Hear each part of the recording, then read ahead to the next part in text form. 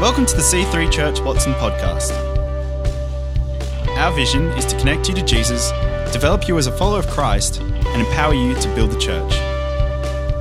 We hope you are blessed by this week's message.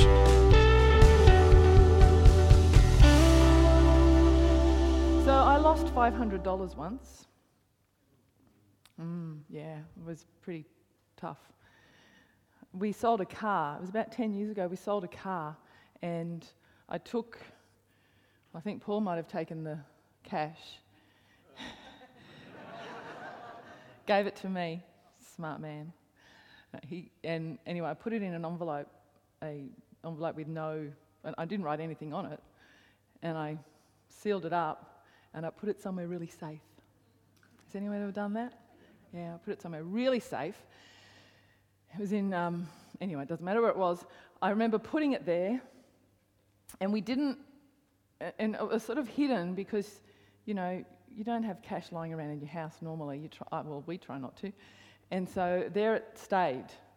And it was actually to pay the loan on the car. And there was a little bit of time that lapsed between when we had to pay it and when we got the cash. And I remember it was just a very busy part of life. When school and church and 2 kids in high school and 1 kid in primary school, life gets hectic, doesn't it? Regularly, all the time, it feels like. So I sort of forgot about it. And then I did a clean out. And I think I threw it out. Threw out $500. Lucky my husband still loves me. It's like, oh, honey, I can't find that $500. But when I was looking for that $500, I was motivated. I was a very motivated woman as I searched high and low for that money because I'm sure I put it there. And so I went through the cupboards and I pulled everything apart because I wanted to find the cash. Do you know what? Jesus Christ was incredibly motivated, and his love for us sent him to earth to die on a cross, to go through the most agonizing pain because he loved us. Me ripping our house apart is nothing compared to what he did and the motivation and the love in his heart as he searched us out, as he came to find us. My message today is called Lost and Found.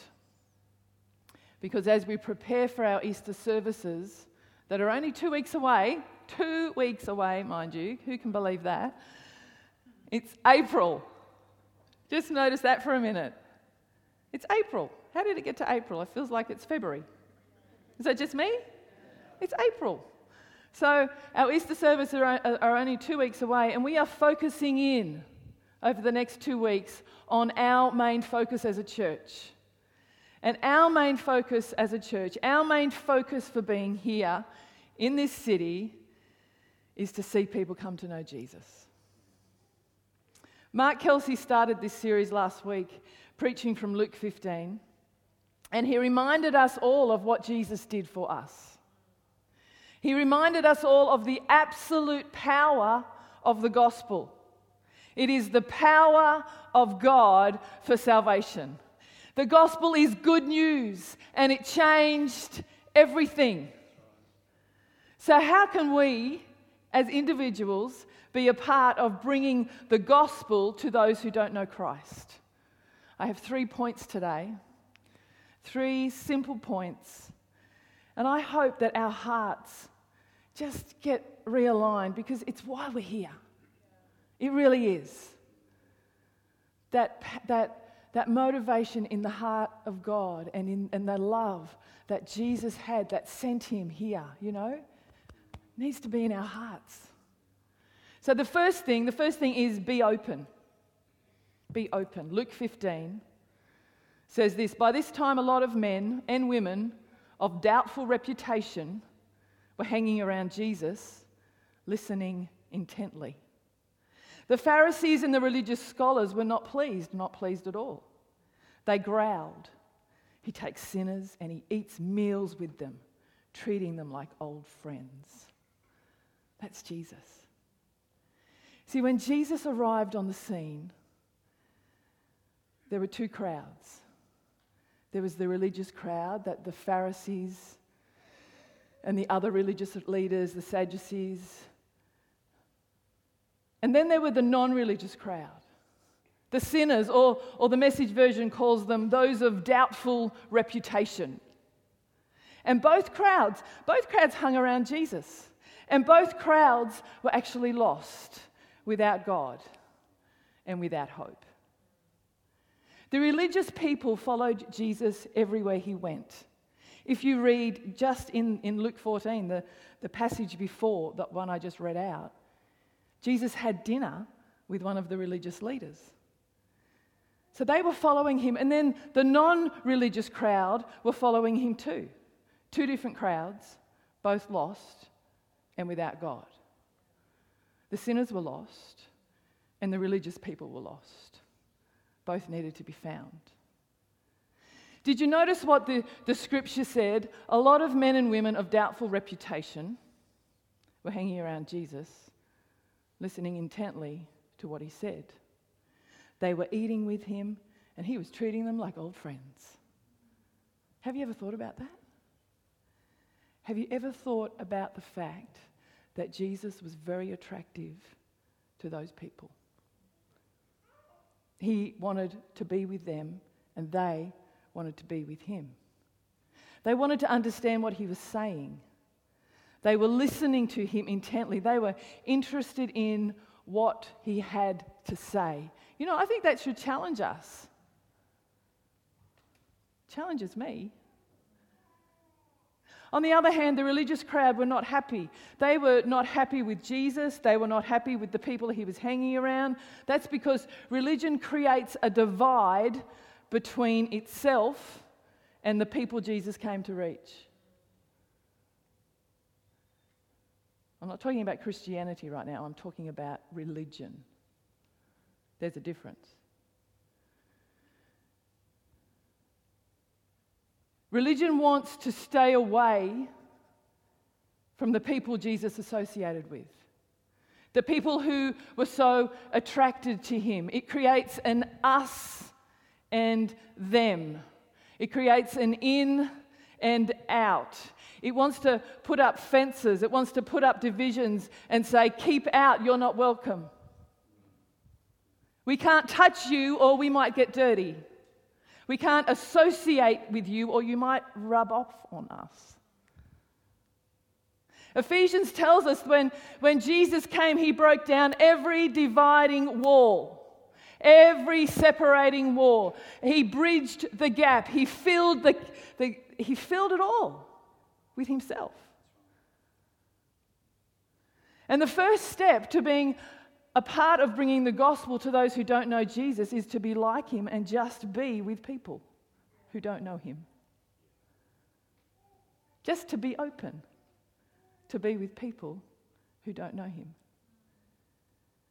To not act like the religious crowd who are forever pushing people away. To be warm and friendly and open. Because Jesus in us is attractive to people. Just like Jesus, when he was here, was attractive to those people. Jesus in us. I was hanging around a couple of people that don't know Jesus on Friday, and I've known them, I see them quite regularly, and I've known them for years and years and years. And they know who I am, they know what I believe. And we have the best conversations. And they ask me the strangest questions sometimes, and half the time I don't even know what to say. So what do you think of that, Mel? But it's so good. It's so good just to be there, be open. That's what Jesus did. The second thing is to be available. There's a story that you'll probably all know, and it's in John 4, and it's about a meeting between Jesus and a Samaritan woman. And Jesus was traveling to Galilee, and to get there he traveled through Samaria, and he stopped at a well. And his disciples went out to find food. And while he was sitting at a well, a Samaritan woman showed up, and Jesus struck up a conversation with her. He could have ignored her. She was a woman, she was a Samaritan. He could have sat there silently pretending she didn't exist. It's like when someone's walking towards you when you're on your morning walk and you think, okay, are we going to do the nod? Are we going to do the good morning? You know, does anyone ever think that? You know, someone that you think, see, he could have just, and sometimes people just look straight ahead. You think, well, hello, good morning. That's what I do. Because they don't want. See, Jesus could have been there. He could have just been shut, sitting at the well. But he didn't. He didn't do that. He could have pretended that she wasn't there, because that's what some people do when you walk towards them. He could have agreed with what society told him, which was that this woman, she was a nobody. He knew that no one is a nobody. He came for everybody. The point is that he didn't. He wasn't shut down. He wasn't switched off, even though he was tired. The Bible tells us he was tired. He was hungry. He could have been hangry, maybe. Did Jesus get hangry? I don't know, probably not. But anyone get hangry? Yes, yeah. So he could have felt that way, but he turned to her and he began to talk to her. And as he talked to her, and that's the thing, it's be available to make the connection. And as he talked to her, he saw her. I mean, he really, really saw her. So many people think that they are unseen and unnoticed. He sees you. We need to be people like him who see others. And he saw her brokenness, and he saw her heartache, and he showed her who he was. And her whole life changed in that moment. It changed because Jesus was available, because he was willing to have the conversation, because he was willing to stop and take the time. Here's the question: are we interruptible? Or are we so busy doing our thing, we don't even notice who's around us? When the disciples, the Bible says, when the disciples came back and saw Jesus talking to this woman, they were shocked. They could not believe it, and they drove the woman away from Jesus. John 4, in the Message, it says, the woman took the hint. This is when the disciples came back. She took the hint and left. In her confusion, she left her water pot. Back in the village, she told the people, come and see a man who knew all about the things I did, who knows me inside and out. Do you think this could be the Messiah? And they went out to see for themselves. I love this story. I love it. Come and see. Come and see a man who knew all about me. He knows me inside and out. That one encounter with Jesus changed a whole village. If you read that story, that one conversation with the Son of God changed the lives of not only that one person, many, many, many, many people. Do we realize that just one conversation can change a whole family, a whole neighborhood, a whole city? Think about the person that brought Billy Graham to Jesus. The person you stop and really talk to, the person I stop and really talk to, can change not only one, it's the ones and the twos, and as that permeates out, a city is reached for Jesus. This woman's influence, it touched that whole village.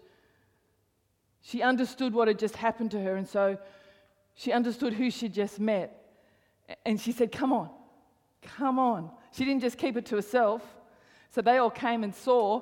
And John 4 continues. It says, many of the Samaritans from that village committed themselves to him because of the woman's witness. He knew all about the things I did. He knows me inside and out. They asked him to stay on So Jesus stayed 2 days. A lot more people entrusted their lives to him when they heard what he had to say. They said to the woman, "We're no longer taking this on your say-so. We've heard it for ourselves and know it for sure. He's the Saviour of the world." What a beautiful story. So my question is, am I like Jesus, or am I like one of his disciples? Am I willing to stop and take at that moment? Or am I like one of the disciples that just sent her away? The second step to bringing the gospel to those who don't know Jesus is to be available. We need to be open and available and interruptible, because every single person matters. We don't know what one simple conversation is going to do. We don't. I was talking at a women's event a few weeks ago, and I was sharing a story at the event, and someone who was far from God came up to me afterwards, and I was able to sit down with her and talk with her and have a conversation with her and pray with her. Every person matters. Every person. Every single person. Okay, and the last point is be bold. Acts 3. One day at 3 o'clock in the afternoon, Peter and John were on their way into the temple for the prayer meeting. Did everyone notice where Peter and John were going? They're going to the prayer meeting. What a great place to go. Let's follow their example. At the same time, there was a man crippled from birth being carried up. Every day he was set down at the temple gate, the one named Beautiful, to beg from those going into the temple. When he saw Peter and John about to enter the temple, he asked for a handout. Peter, with John at his side, looked him straight in the eye and said, "Look here." He looked up, expecting to get something from them. Peter said, "I don't have a nickel to my name, but what I do have, I give you. In the name of Jesus Christ of Nazareth, walk." He grabbed him by the hand, he pulled him up, and in an instant, his feet and ankles became firm. He jumped to his feet and walked. Who knows this story? Yes, I'm sure you do. Peter and John went to pray. Yeah, remember that? The kids' church song? Anyone? Peter and John on the way to the temple, they walked past someone who was in need. They walked past a cripple, and he asked them for money. What do? Here they had an opportunity. See, sometimes we get opportunities and we back away from them. They had an opportunity, and they took the opportunity. God gives us all opportunities. He wants us to take the opportunities, to to be bold. They were bold and they acted. They didn't just say, "We don't have what you want," and keep walking on their way. The cripple asked them for money. They didn't have any money. But they were open enough to actually stop and go, "I've got something that you actually need." They knew that they knew what he didn't know. He thought he needed money to buy food so that he could get through the day. But Peter and John knew that even though he thought he needed money, he actually needed a whole lot more than money. He needed healing. He needed the gospel. He needed what they had, and that was Jesus Christ. And they said, "What I have, I give you." What do we have? We have Jesus. And whatever people think they need, they actually need Jesus. Whatever people think they need, they actually need the gospel, because with the gospel, with a relationship with Jesus Christ, it gives them the power to change every other thing that needs changing in their lives. And it all starts with Jesus. With the gospel comes forgiveness of sin, comes victory and the power to change the things that bind us. Comes new life, comes authority, comes boldness when the Holy Spirit comes on us. It all comes with the gospel. It all comes when we ask Jesus Christ into our lives. Every single person we meet who doesn't know Jesus needs him. No matter what they think they need him. And we have what they need. And sometimes it's just about being bold enough to let him out, like Peter and John did. They didn't just walk past him and say, "Oh, you're a cripple." They didn't just walk past him and say, "Oh, look, we're on the way to the prayer meeting." Imagine that. I can't do something for you. I'm on the way to the prayer meeting. I'm going to be holy and pray. No, they stopped. What I have, I give you. So, let's make a decision to be open. Let's not be like the religious crowd who want to stay away and want to sit back and judge the people of doubtful reputation. I was one of those. I was two of those. Let's not be people who say, "Oh no, I'm too busy. I can't look up. I can't look and see you for who you really are because I've just got so many other things going on in my life right now. It's all about me." It's never all about us. Never. And let's be those people who are bold enough when God puts the opportunity before us to actually act, be bold. Because there's a world out there, in here, all of us. We all need Jesus. Arise, shine, for your light has come.